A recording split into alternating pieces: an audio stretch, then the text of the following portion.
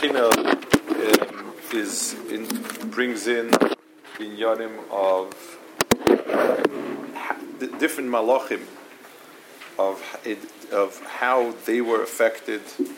You know, l'chura it seems as if the shir of the Malachim and the world of Malachim stands apart from the Beis Hamikdash, but the emes is it's the other way around. The world of Malachim is totally on the world of Klal Yisrael. They don't say Kedusha till we don't say it, and so on. When the Beis Hamikdash was taken away, the loss was not only us, but all Mahalchim Malach. Malachim represents all Hashpa'as Malach and so on.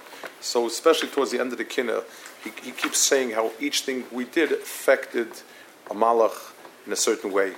It's as if a Malach is as if it's an amplifier. So if we talk, it says it more loudly. A Malach takes our maisim and fleshes it out and brings it out before. But if we're shut, then everything else shuts down with it.